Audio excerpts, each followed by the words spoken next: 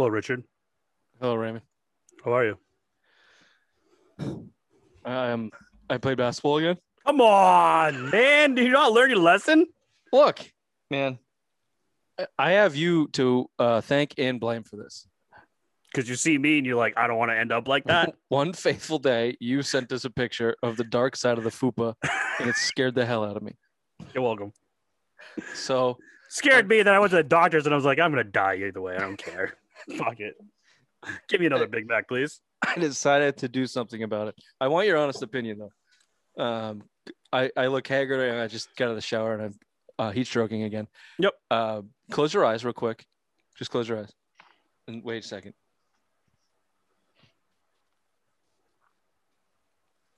Now, be honest when you look. Do I look like a serial killer? You look like fucking Silence of the Lambs. Yeah. Okay, good. Is that what you're going for? Can I ask you an honest question? Because I get yelled at by my wife all the time. Are you a towel dryer or a drip dry kind of guy? I'm like a once over towel. Yep. Like kind of shake, get the heavy beads off, and then mainly I let the air dry happen. My fucking man. That's what I wanted to hear. My hair is completely soaked. I did not dry my hair at all. I usually go to bed like wet and I don't even care. And she gets very upset with me. Yeah. Yeah. But she gets upset with me for everything. So, I mean. Yeah. The going to bed damp is a little bit. I do the same thing and doesn't go over well. Undies are wet. I'm wet. Go to bed. That's how I roll, baby. There's your first mistake wearing the undies. Well, I know. Well, sometimes the kids sneak into bed. I don't want to explain to them what that inchworm is between my legs. You need an extra layer of protection so when you roll over, it doesn't actually climb inside of you. Yep. Yes. Thank you. Yeah. All right. Again, we are graced without the pleasure of the Queen.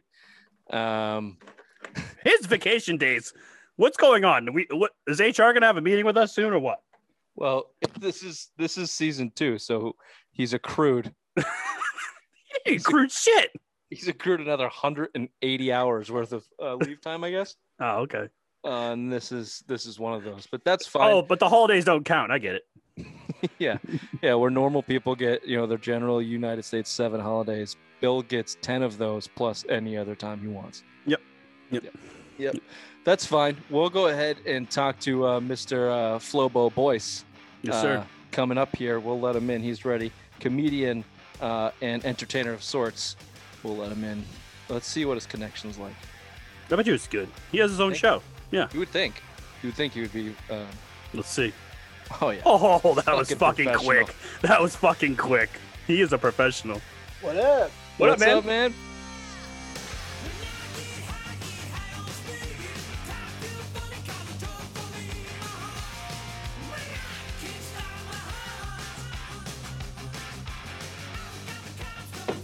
Chilling, my friends, living life and everything in it. You know how it be. Excellent. I also see that you cracked a beverage. You can disclose it if you want, but this is a drinking show, and if you're on our level, then things started off very well. Well, damn! I wish I knew that beforehand because I had tequila, but now I'm just drinking club soda. Because I wasn't sure. Just so we're all on the same page, you're in LA, which is 4:30. Yeah, it's 4:30 LA. Okay. Yeah. That a boy. Specifically, yeah. I like a 4 p.m. tequila generally. That's what I'm talking about, man. And I'm self-employed, so sometimes 5 o'clock is like 9 a.m. You know what I'm saying? Yeah, exactly. That happened to me on Saturday. It was very nice. We were just talking about our HR department that has no control over our third host, which won't be joining us today because he's probably knee deep in tequila as well. Oh man, yeah. I was watching some of your episodes. There's always that one. We're just waiting for that one. Can't start the show. There's only one guy. Yeah, well, we're gonna start the show without him right now. Actually, there's my cue. With us now, joining the Simple Mind Sports Show, is comedian, master of ceremonies, award-winning DJ, entertainer of all sorts and all the likes. Flobo Boyce. Welcome, man. Oh man, thanks so much for having me on the show. It's gonna be a good time for sure. Oh, absolutely. Yeah. He also has a really nice background. It's really inviting. It is. It's my actual dresser. So when I come out the shower, I'm always like, am I recording? But is that red light on? Is that light on? I'm gonna be fucked right now. I got a Green Lantern. I have one of my awards. I have a pop version of myself, and then all the DC comic book characters on top here. There you go. We'll get into DC in a minute. I have a question on that. I just like the plant. We do 6 shows a week, and I have to look at Ray's fucking furnace every one of them. So this is nice. Yeah, if you ever get merchandise, that furnace plushie will sell millions. Yeah, man. I hope so. Start slapping some logo. How do we not have that sponsor yet? Damn Who it. is that? I don't know. I'll have to look. Thank you, Flobo. Damn. All right, man, let's get into it. So obviously real casual here. We got some questions for you. We'll kind of move the conversation wherever it goes is where it goes. Sure. But as a comedian and master of ceremonies and everything that you do in the entertainment business, what was your first love? So you're a stand-up comedian, you got some albums out, you got everything going on for you. Was it comedy or was it just an entertainer? Give us a little bit of story behind Flobo the entertainer. There's 2 ways to look at that. I would say one stand-up comedy that came to me in 2014. So the first time I was on stage was August 10th, 2014 at the Comedy Store LA. If you guys are not familiar, it's kind of like hallowed ground there. It's not, I wasn't the cause of this, but to me, the week I started, it was the week that unfortunately Robin Williams had passed away. So even though I grew up with Robin Williams, I always felt like it was kind of like a synchronicity of that all, happenstance, if you will. But as a kid, I was a huge, and I still am, late night talk shows. Like I used to watch it all the time. I want to have my own one day. And if you meet someone who's my age that liked late night talk shows, it's because you had like a strict parent who didn't laugh at all. They found a way to laugh at 11:30. So you watch that going like, wait, it can be done. So I was the Leno guy growing up, but I watched them all. I mean, I watch Fallon now, Colbert, all kind of things. So I would say as a kid, but definitely comedy was the first one. Everything MCing came after that stuff. That's cool, man. Yeah, I was Letterman, but I think everyone like falls in one of those categories. You kind of respect all of them, but you have your favorite for sure. I thought that every day that I had to write new material. In fact, my first 6 months of doing stand-up, I wrote new material every night, which a woman would tell you, you never do that. That's terrible. You work on a craft, you get your jokes perfected. Don't discard them. Because I thought, that's how Leno did it. If I only knew it was as fake as pro wrestling. There's a room of writers giving that dude jokes every night. I would have done it. A couple $1 million of production behind him, and that's good. That's cool, man. Yeah, Robin Williams. That sucks. One of a kind. Him and Carlin are the guys that my parents had us grow up on. So I hear you. As a DJ, you're doing a DJ gig. What's that one song you get on the floor, everyone's dancing? No one's dancing on the dance floor yet, but you want that one song. What is it? Mine would be Justin Bieber for sure. But I want to know what yours. What era of Justin Bieber? Are you serious? There's no era. I mean, all of it. His whole music catalog. From Baby to now. That's a very bold statement. Flo, you're walking into a danger trap here. But so let me just give you some background. Ray has the worst taste in all things entertainment that I've ever met. His favorite TV show is Prison Break, seasons 1 through 100, whatever it is. Oh my God, he's lying. I don't hate Bieber, man, but there's only one song I really like from him, and that's Cold Water. I think that's pretty chill. But the rest I'll play in that little whatever. I usually do weddings, so I'm what's called a mobile DJ, open format. So like my job is to make sure everyone just plays the hits, which has its own thing. For a long time, I was up until before the pandemic, it was Uptown Funk because Grandma's got that song. It was like, but Dua Lipa, man. I mean, that's the one I didn't think would be a hit. Like I thought, I'm old enough to feel like, oh, she's a young whippersnapper. No, she's bona fide, bro. So Levitating is the one I've played the last year and a half. Whenever I have that in case of emergency start party, that's the one I go. Boom. With.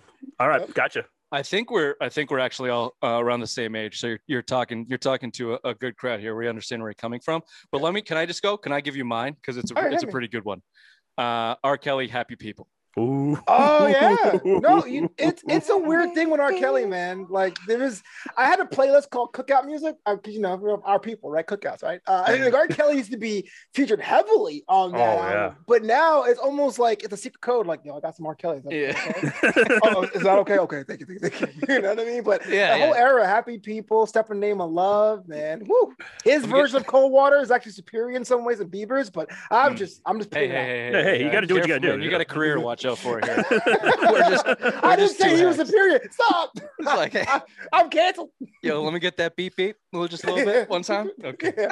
I got How do you fall? Like, I feel like, now this might come off bad, but I feel like everyone kind of backdoors or falls into like that DJ mold. You know what I mean? It's like, it's a good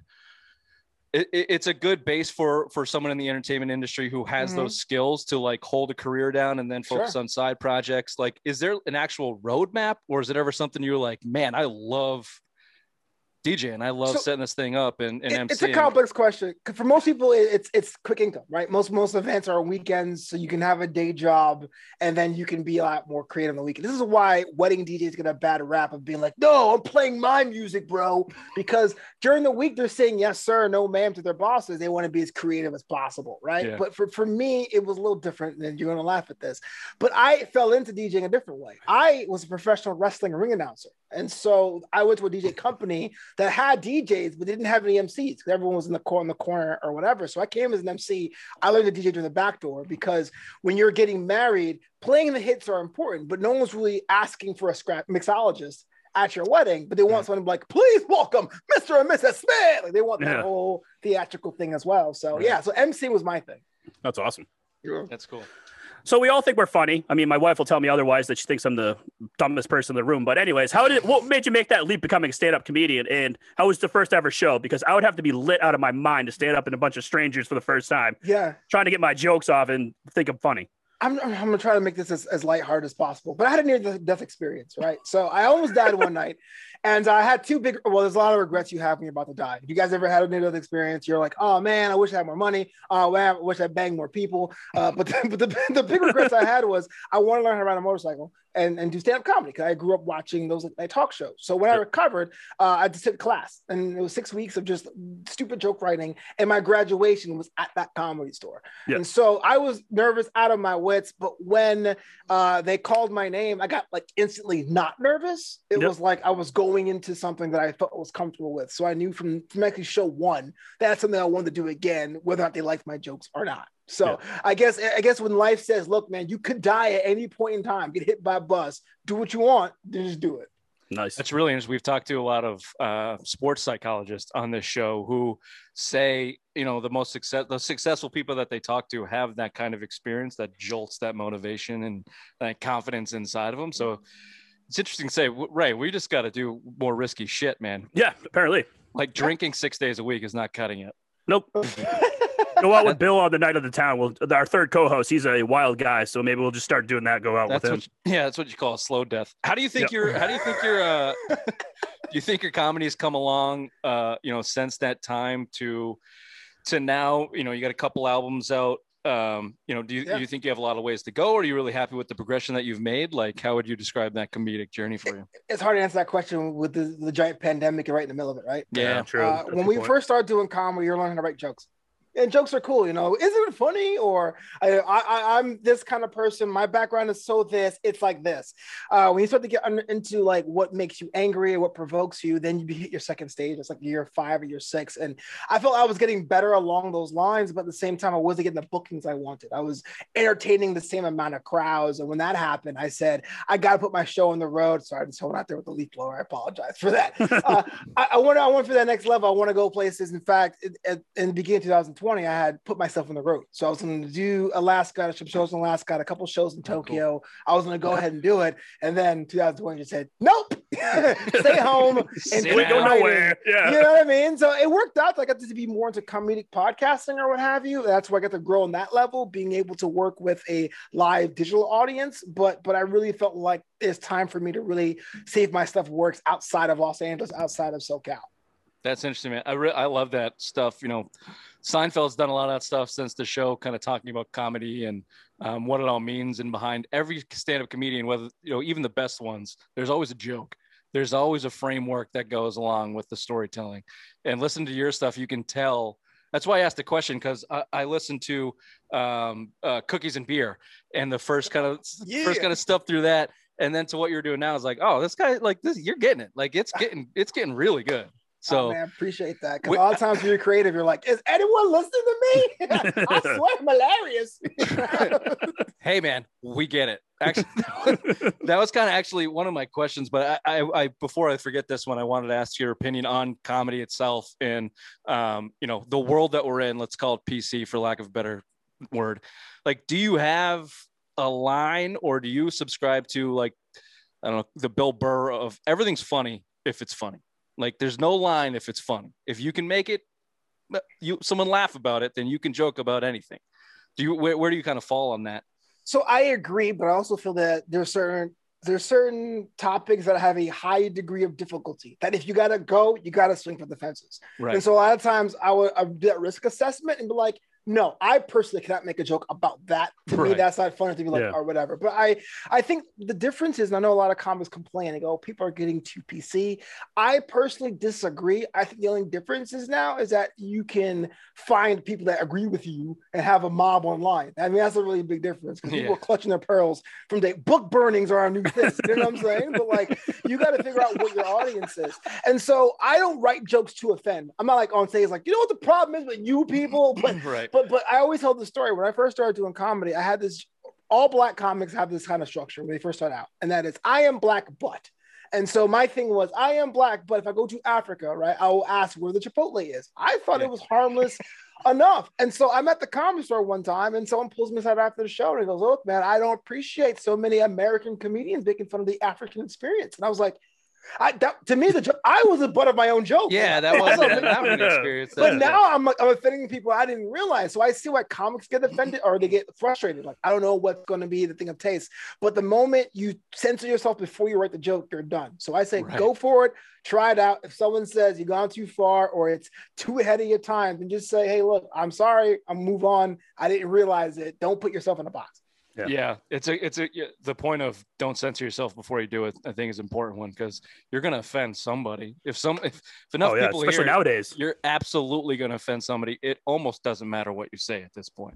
It's just a society and community of people getting mad to kind of get mad. So, I'm everything's funny if you can make it funny, but if you can't, don't say it. That's kind of where I'm at. And again, that's why our third host is not here most of the time, at least for live shows. Go ahead. Tell us about New Amsterdam Radio. I mean, how'd you get involved in that, and what can we hear on that? Oh, yeah. So New Amsterdam Radio was actually one of the few pre-pandemic shows that I host. And it started off just me talking to my phone. I had a podcast years ago. It was called 26 Stone because I used to weigh 26.9 stone, which is an old unit of measurement. So I used to weigh 375 pounds back in the day.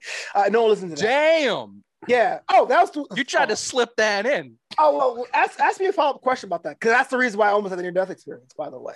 But New Amsterdam was kind of like the spiritual successor to that. And I was on my phone just saying news stories affecting creatives that I read. Like, hey, look, Elon Musk has a Cybertruck out. Isn't it cool he tried something new? As a creative, you could try something new. That was kind of my own thing, my own therapy, if you will. But then when the pandemic started, I was touring and I was really talking to other creatives. How are you getting through this? Because the world told us we're non-essential. We're at home doing nothing. What are we doing? So that became its own thing. And kind of between my live DJ business and the podcast, I had to basically incorporate as a business to qualify for relief loans. And so New Amsterdam Radio became the crown jewel of the New Amsterdam network of all the podcasts I host, the live entertainment stuff, the comedy touring thing. So thankfully the pandemic made that happen. I have no idea. You kind of fall into it. That's how we ended up doing it. We're just texting each other sports bullshit and like, you want to do this over Zoom because we can. And sometimes it goes somewhere. That was actually my next question about like the creative side of thing and feeling like you're talking into a void, or is anyone listening to me? Have you developed certain like mentalities to kind of get through that, or is it you did it for long enough, you were able to be solidified with a certain guest appearance, or someone say, yeah, man, you got like X amount of people listening to you, keep going? Like, was there what was that kind of process for you? So this is another lesson I learned from professional wrestling, man. First of all, anyone who's creative out there listening, whenever you do a comedy show or a podcast, when you first start out, you're competing with 1 billion people. I think there's like 400 million podcasts and like 300 million people in the United States. It's like something weird like that. One thing that I learned is you gotta give people the whole show. When I was a ring announcer for professional wrestling, we will have shows where 3 people bought tickets. But for those 3 people who worked how many hours at Best Buy to get the money to buy that ticket, they deserve the whole show. And so it really comes down to what you're doing and what you love it. I love my late night talk format. So one of my shows is late night talk. I love talking to creatives. That's what I do. I'm just so happen to invite the public. But the moment I'm doing this comedy show, you guys better listen to it or else, or share it or else. You're going to be so sad, because there's a lot of content that I don't know about you. My Netflix queue was like 40 movies deep, and that's Netflix. I pay them money. You know what I'm saying? Like, I'm not going to take time to listen to a brand new podcast. So be patient with yourself. Yeah. No, that's actually really good advice. I listened to the bonus episode you have on your site right now. And this is an aside from everything we just talked about, but it scared the shit out of me. It was now I've actually forgot it because it scared me so bad. The name of it. Oh, A New Space. When they were just talking about getting, there was one example of putting stuff on YouTube or talking about like Dogecoin and the responsibilities and like they'll just shut you down. It confused me and scared me so bad. I have to go back and listen to it. I don't know if that was your plan. Well done. You get 2 clicks out of me. So for those, like New Amsterdam Radio was kind of like this, like arts and culture, right? I'm gonna get the Peabody Award doing it, and it started off people, hey, look, I wrote a book, or hey, I'm a comedian. But the thing is about thinkers and doers is that people who were into their lane are just so passionate about it. So yes, NFTs are a whole new thing for me. I minted my tweets for fun, for experimental purposes, but when you have someone who gets on their show, they're just going on and on and on, and you're like, I'm gonna try to make this work, but I'm not a journalist. I'm not gonna sit there and be like, so what you're trying to say is, so I think at the same time, if I was in that space, I would go, oh my gosh, someone is thinking like, oh, I'm thinking this show is amazing. So I kind of go for that angle. But yeah, there's sometimes sitting there going like, no, totally. I mean, totally get it. You know, our whole concept of when we were starting to get guests is like, just never say no. So we've been talking to some people and it's like, I don't know what the fuck this person's talking. But it's interesting to the people listening. Like you said, you might have one person out there that's like, oh yeah, I get this. This is good. So you just kind of roll with it. What was your idea for your show? What's up, Floyd? Yeah. Congrats. You scored the NYX Video Award for on-camera talent. Did you see anything on the late night shows that you were just like, fuck this, this all sucks? Or was there something that you just wanted to put a spin on your own late night show kind of thing? Sure. That was in the middle of the pandemic. Episode 50 was the week of this recording. And so it was 2 things. One, I had a regular blog called What's Up Flobo, where I would sit and talk about my life like as a creative. Hey, today I have to read this book or whatever. And so I wanted to take basically the idea from The Daily Show, because they were at home at the time. I said, hey, look, I want to talk about the news and what's happening around us. It was like, mind you, it was June 2020. Which you remember, it was a very hot month in the United States. Yeah. But that show evolved because it started off as me talking about what's happening in the news. I brought some guests on, so I wasn't talking to myself, but guests never read the news. And I guess we were all burnt out by 2020. We weren't reading news at all. Yeah. And so it became like this late night kind of like funny talk show thing. And so for me, it becomes a challenge every day or every week where I hit live and I have a guest and I have questions, but I go, how can I make this funny? How can I draw this out? How can I really show them a different side of people? So it became like late night talk show training. So all my friends will know that my dream in life is to host my own variety show called Flobito Tonight. I think After Hours is the interview segment of that. So it becomes like a training thing, but it kind of evolved. I wasn't going in like, oh yeah, next stop Fallon tonight. It was, all right, I can't talk to myself. Oh, no one watches the news. What the hell are you going to do for an hour? Yeah, it's an interesting concept. You get people to talk about stuff they don't know about it. And, you know, if you're good at it and you're quick, like you said, that late night talk show, the ones who do it, even though Ray hates, who do you hate? One of them. Jimmy Fallon. I hate Jimmy Fallon, but he's not on there. That's awesome. That's awesome. Yeah. That's why Letterman stuck with me. He was so dry and so quick and so witty that he could take anybody and you'd laugh, whether it's at him or them or whatever else. Yeah. So I like the concept, man. He was on CBS, so we had rabbit ears, so CBS never came in Brooklyn. So like all the CBS shows go like Jag and stuff. I never watched it because it was always like, oh, I'm not gonna move that. We moved the antenna one time a week, and that was on Saturday night for Early Edition, Martial Law, and Walker Texas Ranger. And all the other days it went back to the other channels. That's did you ever have one of those shows where you had someone standing by the rabbit ears so you could come in and clear it and just be like, hey, don't move, stay right there? That's me. I was the youngest, so okay. So we're the same age, right? Back then, TVs came in these giant wooden boxes, these fortified fortresses, the Zeniths, right? And so I would lean up on the Zenith with my shoulder on and hold the antenna for my dad.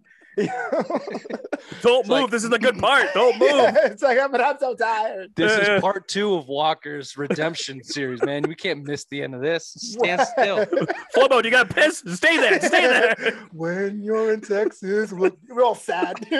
Singing like a spiritual, look behind. So getting to know you. So before you go, Rich, getting to know you, you gave us a list of sports teams: Mets, Islanders, Nets, Texans fans. Do you just like rooting for terrible teams, or is that just something born into. Yeah, man. Disappointments like me, like this. Boom. What was different? I feel like of all the teams ever, like all the teams in sports, I identify more as a Mets fanatic. Like that's my identity. And one time, I was doing a photo shoot. I had to wear a Yankees hat, and I was like, nah, Nope. No. I ain't doing it. I'm sorry. They're like, yo, Yeah. we're paying you. I'm like, I don't care. I couldn't compel myself. So yeah, I mean, it's been pretty fruitless for a long time. But I tell people this: back when I was a kid, we're talking the late '80s, early '90s, and stuff like that. It was cheap tickets, so you can go with a family, and there were more people like me on screen. Like for every Paul O'Neill, right, in the Bronx, there was like Ray Ordonez or Butch Husky or Gerald Strawberry, Benny Agbayani. Like there were people that looked like me, so I was always close to them. The Islanders, I have the most stupidest story for them. So they had their dynasty in the '80s or whatever, but when so '90s kid that I am, I was in the Pogs, right? Remember Pogs? Oh fuck it, Slammers, baby. My best slammer was an Islander slammer. I was hooked. And as far as the Texans, man, like I was a Jets fan when I was a kid, but two words were in that team for me: Vinny Testaverde. I was so sad. I picked a team with no playbook. I was just burned out by gangrene. So yeah. Said fuck this. I'm going to Houston. I'm taking my talents to Houston, baby. Let's go. Yeah, David Carter Gaffney days. Oh my god. Yeah. I mean, you combine that with the love for DC Comics. You go to stand-up comedy in 2014. Was that just an outlet because you just picked such terrible things to root for? I mean, Marvel's shoving you guys in a locker for 20 years. It is a rough vibe being on the losing side of everything. I was also a fat kid too. So I was a fat kid. Yeah, go back to that. Okay, hold on. Tell us the death story because you were fat. Yeah. So I was a heavy adult, really. By the time I was 2000, respect. I weighed up to 375 pounds at my heaviest, and I tried around my late 20s to work out because I had a sweat rag, bro. Like that's not cool. You can't get clothes with a sweat rag. Like that's not. And I was losing my hair, so I lost my hair at 22. So I was bald and fat and pimply. Hold on. This, I don't know if you made this a bit yet, but this has to be a bit. You have to flesh out that sweat rag a little bit more. How'd it hang? Where'd you keep it? Was it an elastic waistband? It had to have been. Back pocket. That's the thing. I always had a hard line. I will not buy pants with elastic waistbands because I felt like I was totally giving up. To this day, girls like, I like men with sweatpants. I'm like, tough. I ain't wearing those. Because when you're 6 extra large, or in my case, a 56-inch waist, almost everything has an elastic waist. So like, yeah. And also I wore my pants at my waist. I didn't do the whole like over the belly thing old people do. You did the Urkel? You did the Urkel. I did not. I refuse to do that. So I would rather have my thing is just waving in the wind than to compromise the hammer pants. No, I would not do it. We call Ray's that area the dark side of the fupa because when the light hits it just right, you're not fooling anybody. Exactly. No. Getting both camel toes. So I went out. I started working out. I actually worked out as hard as I could. I lost about 150 pounds. And people say, how do you do it? So the first 80 pounds was straight up the Subway diet because I didn't really know about nutrition. I would go twice a day, get the Subway Club, no mayo, no mustard, just like the meats and the vegetables or whatever. So I lost 150 pounds. But the thing is, I had essentially been pregnant for 16 years. So my skin was like crazy, not elastic anymore. And so I had a procedure to remove the skin. I didn't get the lap band or anything like that. I had a procedure to lose the skin, and I got what's called I'm getting really in the weeds here. A fleur-de-lis angioplasty. So basically, I have an incision from my sternum to my my lobito, and another cut from my waist to my waist, like an upside down T. And they open you up, they cut off your skin, they sew you back together. Dang. So about 2 days after my procedure, there was a line of my suture line that had reopened and started to bleed out. So about 4 inches long, 2 inches wide. I'm like gushing blood at the side of my body. And so I called my plastic surgeon. So LA, right? So I called my plastic surgeon. I'm like, oh, I'm bleeding out. Can you help me out? He's like, no, I can't. What? And I go, what do you mean you can't? He goes, well, at that point in time, the suture line isn't sterile. You would have to go to the emergency room. But like my mom was there at the time, she was a nurse. But the wound was so big that moving me would have been certain death. So what I did, mind you, I'm recovering from abdominal surgery. So think about trying to any movement, you're fucked. So I'm just like, holding this rag on this giant, and I'm like bleeding everywhere. Blood is warm and sticky. And when you're about to die, you get super scared. So you stop being scared. You just go like, well, I tried, Yeah. So I was on the couch. I was like, well, this is it. Like I'm going to die. And so I said, if I survive the night, I got to do the things I can do. And that's ride a motorcycle and do comedy. So I couldn't be on my back because my cut was on my side, and I couldn't be on either side because I had ab surgery. So I was basically on one cheek, my left cheek, overnight. And I wanted to sleep that way. And when I got up, the wound had congealed into like a giant jello mass and basically saved my life that way. Wow. And so to me, shit. I was like 15 minutes of bleeding out right inside of my house after this elective surgery. Yeah. Holy shit. That's crazy. That's crazy. But it changed my life. I was like playing with house money ever since then. So everything I got to do, the esports stuff, the podcasting stuff, it's all bonus because of that night. Yeah. I mean, hell of a, you always get a cocktail story, that's for sure. Well, usually people are grossed out when I say that. That's not really. So anyway, I was bleeding all over my leg. Hey, come back. That's nuts, man. Look at this picture. Yeah. So you're a big WWE fan. Born and raised, man. I as well. And these guys laugh at me all the time. So I have some questions. Why does the product suck right now? I'll give you my reason. Drew McIntyre versus Bobby Lashley for the 5th month in a row. That is my reason why. He's so mad. Raw makes it hard to be a wrestling fan. And I'll be honest with you, I do a show called Draped in Gold, and we review NXT and NXT UK every week. I watch that as a fan. I'm pretty much skimming Raw now. Because I don't know if it's a third hour thing or is it because it's at least a matter of roster. But you got Roman Reigns on SmackDown. You can have 4 segments. And you're like, this dude's dope. But like 4 years ago, you'd be like, holy shit, this guy's boring me to death. Now you just got Paul Heyman, the Usos. It's like it's actually enjoyable to watch because he actually has this character that you can actually follow and be like, oh fuck, this guy is actually the real deal. It's a show within the show. But really you have Raw, and here's my theory for that brand specifically, is that Drew McIntyre is an absolute specimen. That is someone kids are going to get into in wrestling. I don't knock the kids. I know when Mencino was big, we would say, oh, it's for the kids. Because frankly, we all started as kids too. I was a huge Tatanka fan. He wasn't the greatest wrestler of all time, but Tatanka was my homie. You know, I get it. And so you gave him the title during the time when they had empty chairs in the arena. So you want to keep him in play. Bobby Lashley is a internet darling. In fact, that he was working for 16 or 18 years, finally got the title as a person of color. We like that. But Raw is serving 2 masters. Is it for the kids spectacle, or is we giving hardworking internet wrestling fan like wrestlers a break? And you're getting both, and it's pleasing no one. Like, look at Bray Wyatt. Bray Wyatt got his gimmick hijacked. It was given to Alexa Bliss. It's like, Alexa Bliss looks cool if you're a casual fan, but if you're a hardcore fan, you're like, well, what happened? Yeah, he comes back and he has this new gimmick, burnt to death. He comes back and one and done. See you later. You're all set. It's like, what? I don't understand the product right now. But for my rankings, obviously NXT is the best thing that WWE has to offer right now. Then it's SmackDown, like you said, and then Raw's finally at the end. What does the show needs to do to bring it back to like the late 90s, early 2000s, where it was like, its heyday? What do you think has to change? You're not gonna like this answer because I'm like you, but it can't go back. It can't go back, man. Because when I was a kid in the 90s and my dad was like, back with Chief Jay Strongbow, you're like, shut up, Pop. That's just the way it is. What makes NXT work, and I want to go back if you're watching every week. There's a woman wrestler on there now. Her name is Zoe Stark. I'll use her as an example. She showed up and had 2 matches in the first hour main event spot.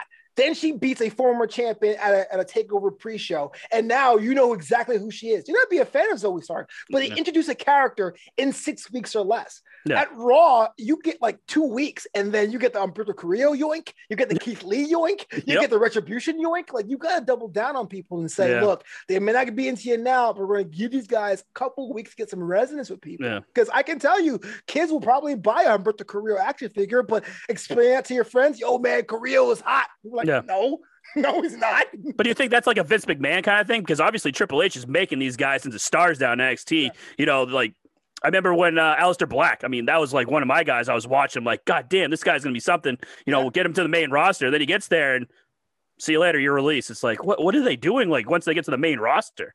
Yeah, Vince, when you have anyone at top, it doesn't matter if it's a hands-on CEO of corporate America or the guy who financed. Like, I do weddings. So many fathers of the brides are like, you're playing funk. You're like, but everyone loves this. Funk. You know what I mean? Yes, sir. Yes, sir. Whatever you would like, sir. And I know people say Vince is seen now. It's like I disagree. I think he's a savvy business person, but when you have one person, a lot of times it's going to fall through the crack, especially that one person is so different than what we're used to. I look at Keith Lee. I'm not even a big Keith, sorry to cut you off. I'm not going to be a Keith fan, but it's a total presentation on Raw.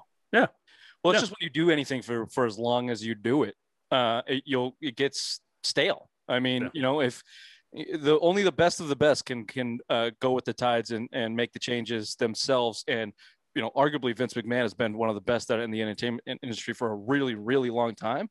Sometimes it just, whether they're senile or not, or whether you've lost touch with what people like because you're older or whatever, time runs out. Time runs out. That's true. But rest in peace, Tom Brady. He's dead to us. Oh, he is. Oh yeah, I forgot. I was like, what? Oh yeah, Boston show, yeah. So Bill is our third host. He couldn't be here tonight because of family reasons or whatever. So he had one question or whatever. Yeah. We can't talk about Bill's side life. It's a big no.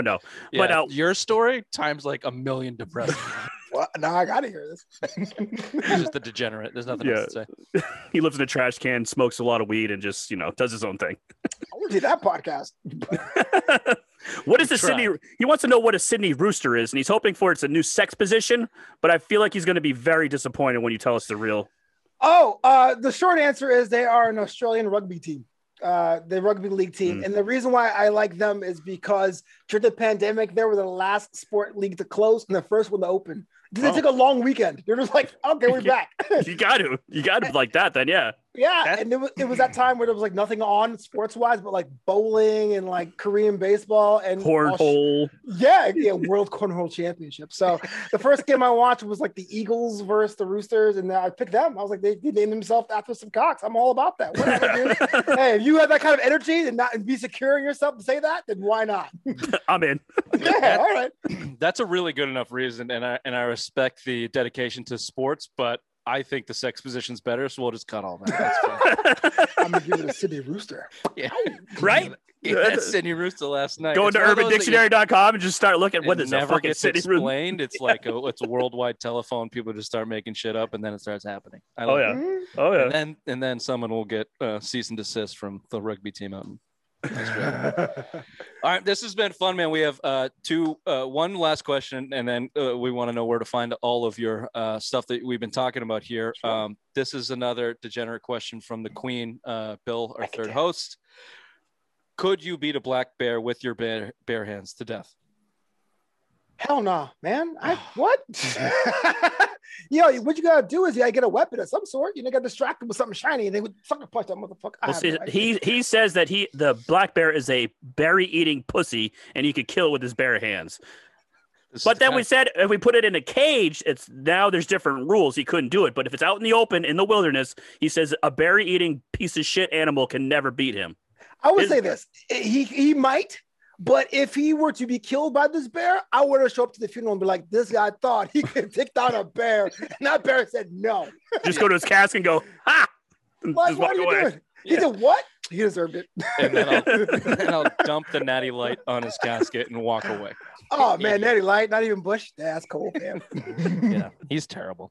Okay, so I feel like we're friends now. I feel like you got a lot going on. I think that we can be a beautiful attribute to all of your podcast situations. Yeah. Just let us know whatever we can do for you. But more importantly, let our listeners know where we can find everything you got going on, the website, whatever you got coming up next. Any live shows you got coming up. The floor is yours, man. We appreciate the time with us. Oh, absolutely. Well, I'm on that social media at Flobo Boyce on Instagram and on Twitter. I'm on YouTube as well, youtube.com/Flobo Boyce. If you want to book me in the Southern California area, flobito.com.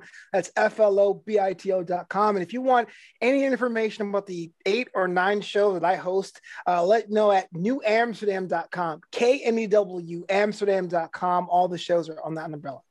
All right, man. We'll have that all in the video. We'll put all that up on social media and everything too. So I got one question. Go ahead. Batman, superhero or not? Oh, sorry. Yeah, I missed that. Oh, absolutely not. I'm a DC person. I hate Batman. God damn it, Flobo! I thought you were going to be on my side for once on this. Oh, damn it! I'm sorry. He's a rich guy. He's super privileged, bro. Like, what do you want me to say? Root for him? Damn it! No, Iron Man all the way. Sorry, Ray. The bottom of the totem pole of dumb loses again. Yep. All right, man. We'll get all that up. We'll hopefully catch up again. And yeah, stay in touch, man. This was fun, and good luck with everything. Yeah, good luck, man. Yeah, for sure. All right, take it easy, man. Later, dude.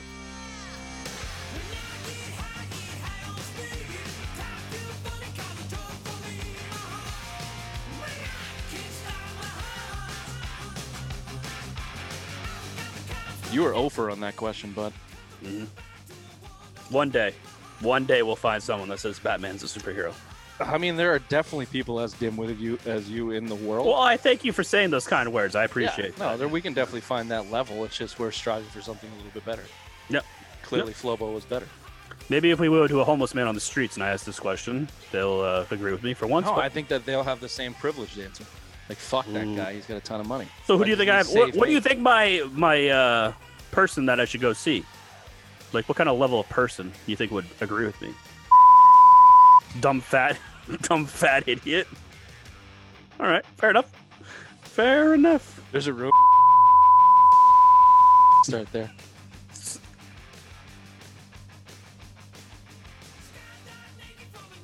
Bring some hard candies. Is this 808? Self. That's a self. Self beep. You gotta love it. That's prolonged too. I don't think any of it's usable.